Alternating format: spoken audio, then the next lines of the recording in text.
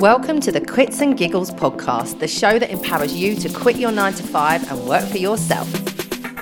I'm your host, Lauren Leopold, and I'm here sharing actionable insights on how to start and grow a service-based side business, as well as interviewing incredible women who've taken theirs full time. So plug in and get ready to get inspired. And if you like what you hear, I'd love it if you could give me a 5-star rating and hit that subscribe button so you get notified as each new show drops. Let's get into today's episode. So today I am talking to my amazing client, Emily Dallara. She is now a coach who helps ambitious but overwhelmed leaders in Web3 thrive. But for years, she herself was a successful but very overwhelmed marketing leader in Web3 and crypto. And she'd always dreamed of running her own business. But fast forward to today, she runs not one, but 2 businesses, also does advisory consultancy, and also has a podcast, Web3 and Thrive. So Emily, hello. Hello. Thank you so think much I've got for the joining me dogs today. stop barking. Oh, okay. Don't worry. We were just having a conversation about our dogs both barking before we went live. But, you know, it's fine. If he barks, he barks. Don't worry. Yeah. Thank you so much for joining me today. I'm so excited to tell your story. First, I want to start by taking you back to July last year. If you can cast your mind back then to when you first contacted me. And I want you to tell me what was going on for you back then. How are you feeling? I was feeling burnt out, and I just pretty much got laid off from my job in Web3, which is quite a turbulent industry. And I was wondering what to do next. I'd done a bit of inner work on that, and I'd done a lot of exploration into what that would look like. And then when I came to Lauren, I was like, okay, I want to go into the coaching industry, but I have lots of things to work through first. I need to understand how to even figure that out. So that's kind of where I was. Yeah. I was just saying before we went live that I went back and looked at the notes that I took from our first session. And I thought it would be interesting to bring them up now just to see like how you felt then compared to where you felt now. You said to me, I've got a ton of self-doubt.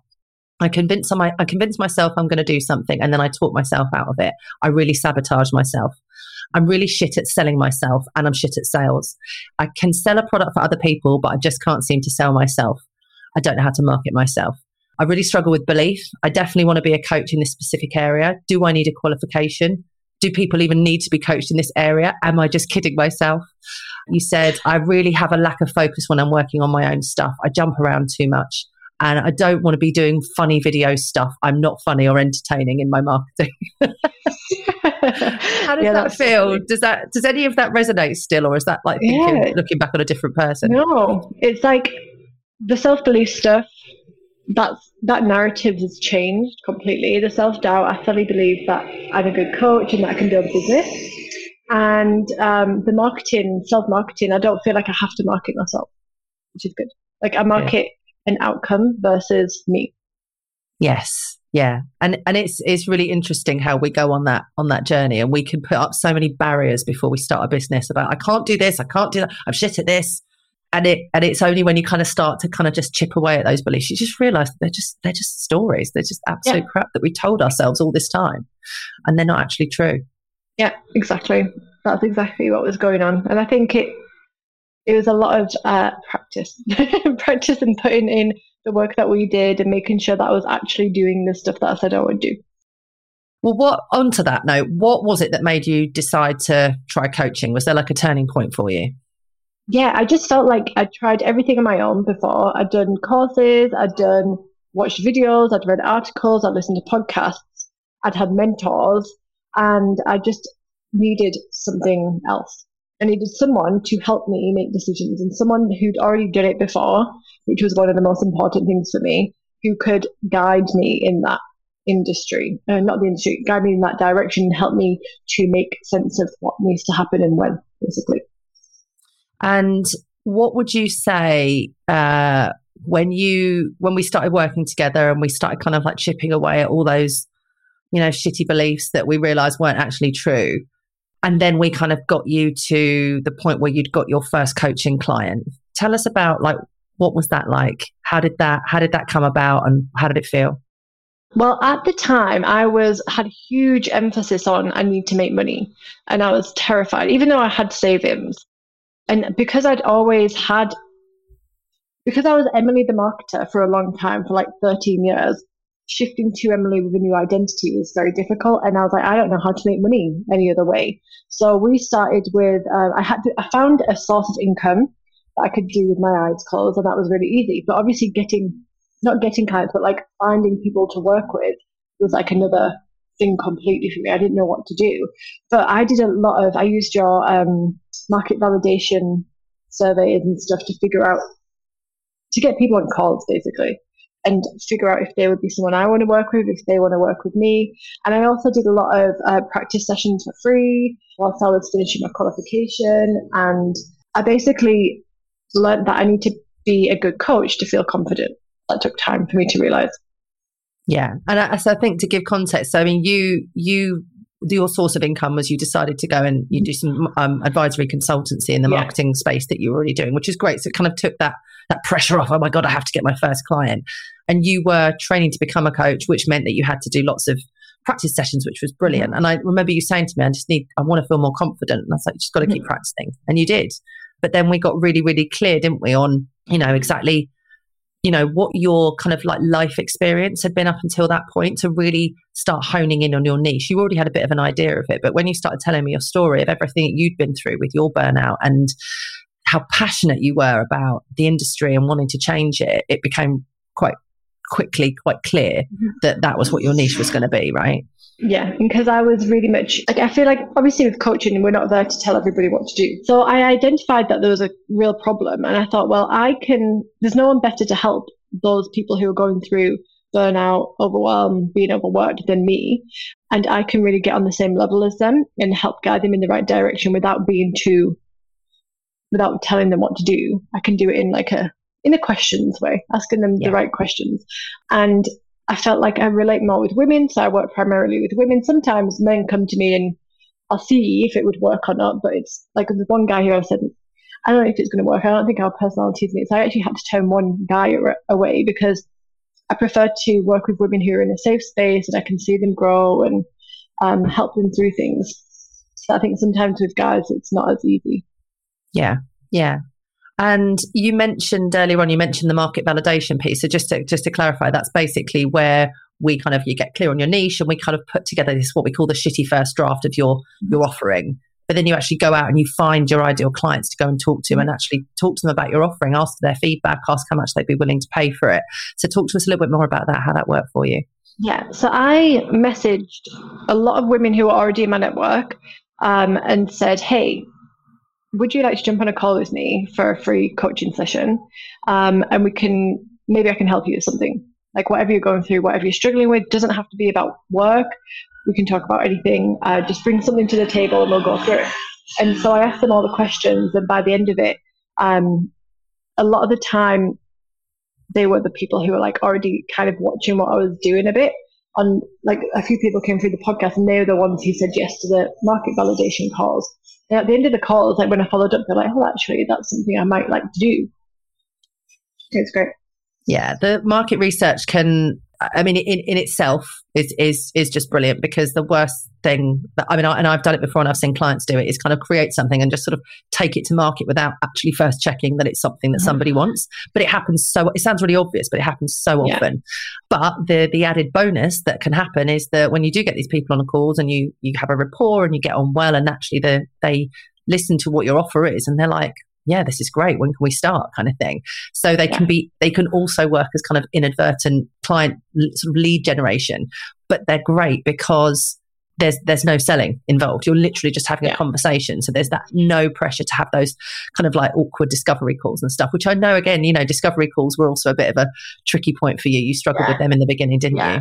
I hated it. Sometimes I still do, but it's like when I take away the pressure that I know that this isn't about money. This is about seeing if I can help another person and see if they're a right fit. Take the money off the table completely and focus on them and how I can help them figure something out. Yeah. And then if it works out and if they're happy, then maybe we think about it instead. That's how I've been shifting things aside, following a template that you provided, like with the calls and helping people through a specific process. But I kind of have the questions in my head now. And I go through it because I think I trip up when I try and read things, personally. But some people manage a bit better when they read things. Yeah, and it's totally different for each person. But I think the key thing, regardless of whether you like to read things or you like to have it in your head, is exactly what you said, is that mindset piece of, I'm not here to sell. I'm here to see if I can help this person and to see if they want to work with me. It's that it works both ways, basically. And it just removes all of that pressure, doesn't it? Yeah, exactly. And that was what really helped me. But yeah, that the market validation calls were awesome. And I found like at the same time I launched the podcast alongside working with you as well. That was the first thing actually, because I started the training and then the podcast was being recorded and everything. And that's actually been a really great lead generation tool. Yeah. So tell us a bit more about the podcast. So the podcast is a wider net. So the podcast is to help anybody thrive, anyone working in Web3 thrive, basically. And so I support anybody in the hierarchy of a company, anyone who's starting their own business, anyone who's participating, who wants to, like we say participating, it means they're an investor or something in the industry. And I talk about randomly, like I used to plan out all the content, and I feel like the ones that get the most traction are the ones where I'm just like downloading stuff. I'm like, what? So I've been doing more of those kind of podcasts. And so I just now talk about stuff like, most of it leadership, because I do a lot of leadership stuff because my industry specifically has got a bit of a problem with leadership.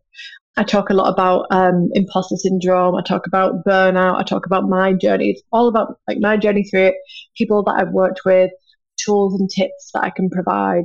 It's also about not necessarily making the industry easy to understand. It's like bringing on people who can share their story, but maybe they're in a role that someone can resonate with. So, for example, I brought in general counsel of a huge tech company in Web3, and she talked about how her leadership style and stuff. So it's like anything that anybody can learn and take away from the podcast and apply in their real life, basically. Amazing. So you got your first paying client, you started your podcast. Where are you now with the coaching business in terms of the number of clients, and what does the future look like for it? So I have 5 clients who have all renewed, which is amazing. And I'm just, at the moment, because I've took the pressure off, I managed to save up a lot of money so I don't have to worry for a year, which I recommend this to everyone. Have like a good buffer.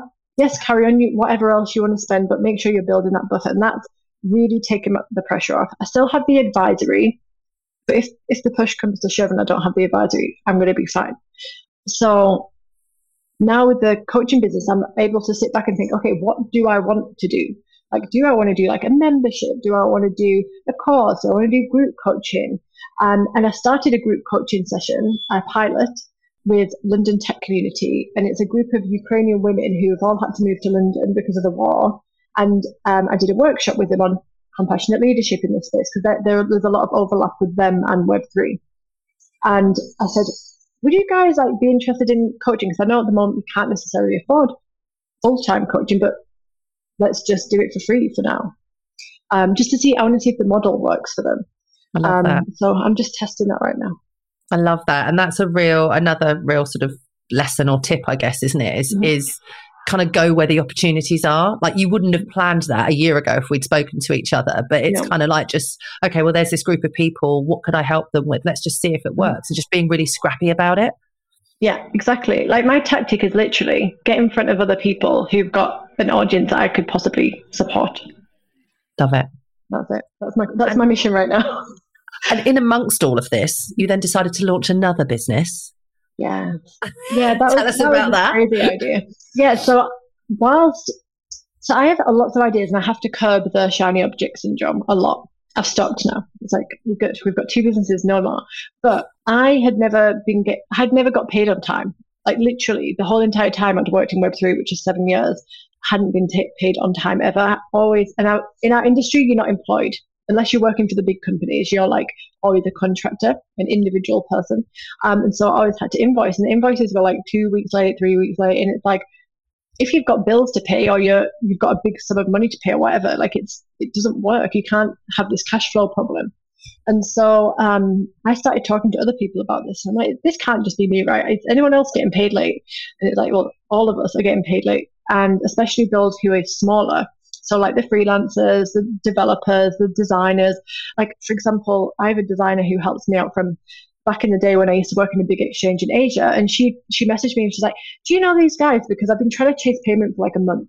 I'm like, are you joking? Like, this is a younger girl. She doesn't have the authority to ask for payment. I was like, no, we should never have to do this. Like, you've done the work, you've done it to a high standard, get paid. And I looked for solutions everywhere. And there's a lot of Web 2, like, how would you call it? Like fiat. I can't use all this terminology. You can do an escrow with something like escrow.com. And an escrow is basically where it holds an amount of money for a period of time. Okay. So if you were to buy a house, like in America, this is how they do it. You buy a house, you put a deposit in an escrow. Nobody can touch the deposit, and then it's released once the sale goes through. If it's not, it goes back to the person. But it's like a security deposit. And there isn't one. There's no solution for this. You've got something like Fiverr, you've got Upwork. They both have very high fees. This is why I decided to start building Payont.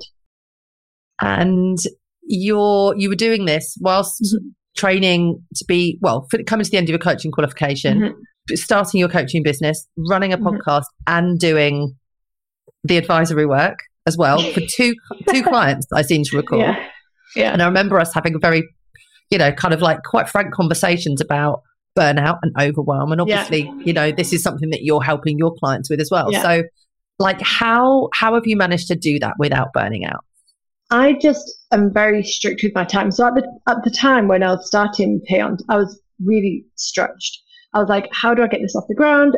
I had the narrative, the money, I need to make money in the back, because I was like, well, coaching, I need to take my foot off the gas. I need to like do that as a creative thing. Payont, I need to make money. And then I had to just take my foot off the gas of that and realize it's a business. It takes time. Both businesses take time. It's not an overnight success story. That's not reality. And so I delegated Payont to my fiance. So he is the co-founder of the company. He's the technical one. And honestly, all of the brunt, like the upfront work is technical. I can't do any marketing. I can't do any sales until it's built. And all I started doing was talking to people about Payont. That was all I had to do. Just talk, have a conversation here, have a conversation there. I applied for a pitch, like a startup pitch thing at Paris Blockchain Week, and I got into the top 20. Hadn't even launched business yet. So I was like, this is awesome, free publicity. I haven't even launched. We did a wait list. But to be honest, I did the wait list to validate if actually anyone wanted to use the product. And I got 255 signups. And I was like, so again, it's amazing. That kind of market research, going out and kind of being scrappy and asking if somebody wants this thing before it's actually quite ready yet. Yeah, exactly. And we're still, I would say, 20 days off launch. That's the goal. It's like the start of June, mid-June. But it's been tested. We've got people on one-on-one calls. Like, I was very strict about having Antoine lead it all, but I'm basically like, I'm the dictator. This is what needs to happen. Antoine, you have a call on this day. Do it. But no. But he's really good at doing this stuff. So I was very determined to have one-on-one calls with people on that wait list. Ask them what the product was like. How did you experience it? Tell me what needs to change. Was it easy? And he took them through full product tours. And now we're literally tweaking some things. Like, we have to do something called an audit on the technical side, and then that's ready to roll. Amazing. So you're doing that. You've got your coaching, you've got the podcast, you're still doing a bit of consultancy work.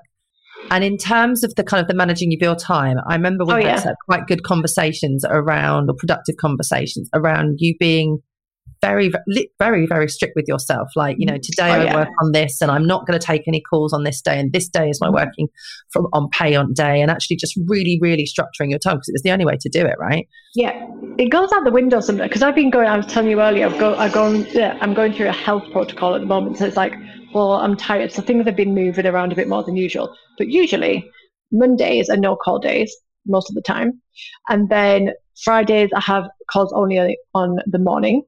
I have catch-ups with people that I do like my live with, and then that's it. That's the rest of the day is Payont.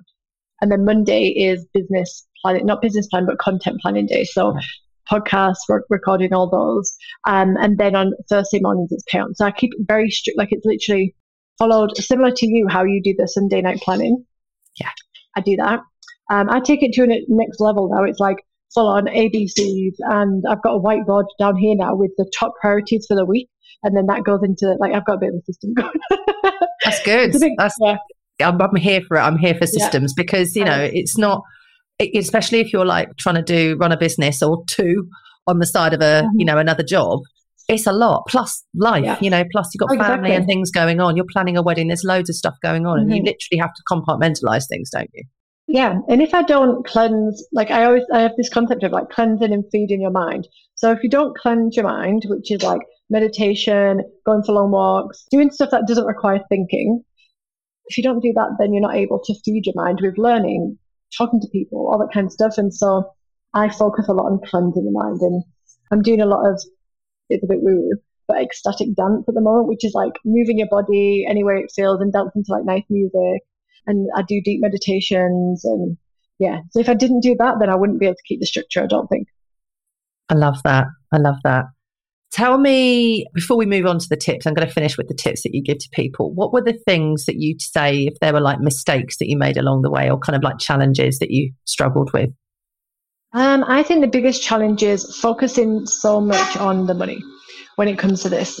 And I would say the way to not focus on the money is to get something to cover your ass to start with, like getting the bills covered at least, or don't quit your job if you don't need to quit your job, right?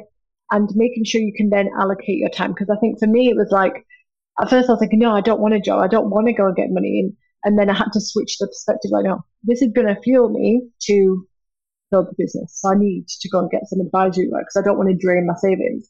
And that was a really good decision, because that helps to fund the build of Payon, which is way more expensive than the coaching business. So that was one thing that was like a challenge.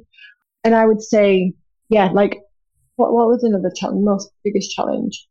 Trying to do too much of what everyone else is doing. I think looking at everybody else, looking at that coach, they're too experienced. They're more experienced than me, and like really remembering that. Just look at the person who's maybe one step ahead. Learn from them.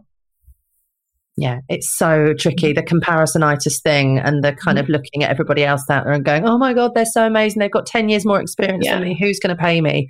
Is debilitating. Some people don't even get started because of that, which breaks my heart. Yeah, I literally now put blinkers on. I don't use social media at all. I think we were talking about this before. I do not use social media. I have blinkers on. I have my LinkedIn. I talk to people all day long on LinkedIn. I try and move them towards calls. Instagram and TikTok are like, I've shifted those to my brother. So he's helping me do that. And don't think about anything else. My podcast is number one because it actually brings in qualified clients who, like my first 2 clients were from the podcast. Amazing. So it must have had good SEO when I first launched it or something. I don't know. I need to keep increasing that. But and so that was like the best way of doing it. Amazing. And what would you say to flip it then? What would be the 3 tips that you'd give to other women who are in the same boat as you? They're miserable in their 9 to 5. They're just dreaming of running their own business. What tips would you give them? Get really clear on the goal, like the mission about why you want to leave this job. If it's just for money, then you need to think again.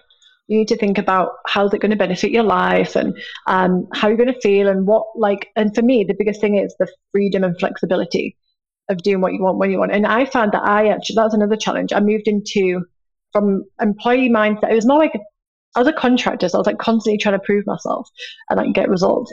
And I kept that kind of mindset, and I just continued to work that way. So I think realizing and setting the rules early in terms of what are your non-negotiables. What do you actually want your days to look like? That would be the second tip. And I mean, is that one tip? I don't know. Another tip would be, let me have a think. Non-negotiables. Don't just leave for the money, and make sure that you're financially covered before you leave, definitely. Because as much as you can have scarcity mindset, it's a different problem when you are not meeting your needs. So some people do just, like I know people who are constantly telling me that they are broke. I don't spend too much time with these people, but and I would like to say to them, which I don't, maybe you should just get a job and stop trying to kill yourself so you can actually build a business that fulfills you. Yeah, it's so true, isn't it? And I think it's very difficult when you are miserable in your job and you just want to get out. I mean, I was the similar thing, you know, and you can use it as fuel to get you out of there. But I agree with you. If you can transition into another role or even another company where it's less pressure, you hate it a little bit less, and it's there. I always sort of say to people, like, can you try and see it as like the biggest investor in your business, as opposed to, I think we talked about this, as opposed to like, my God, I hate that I have to give them 8 hours of my day.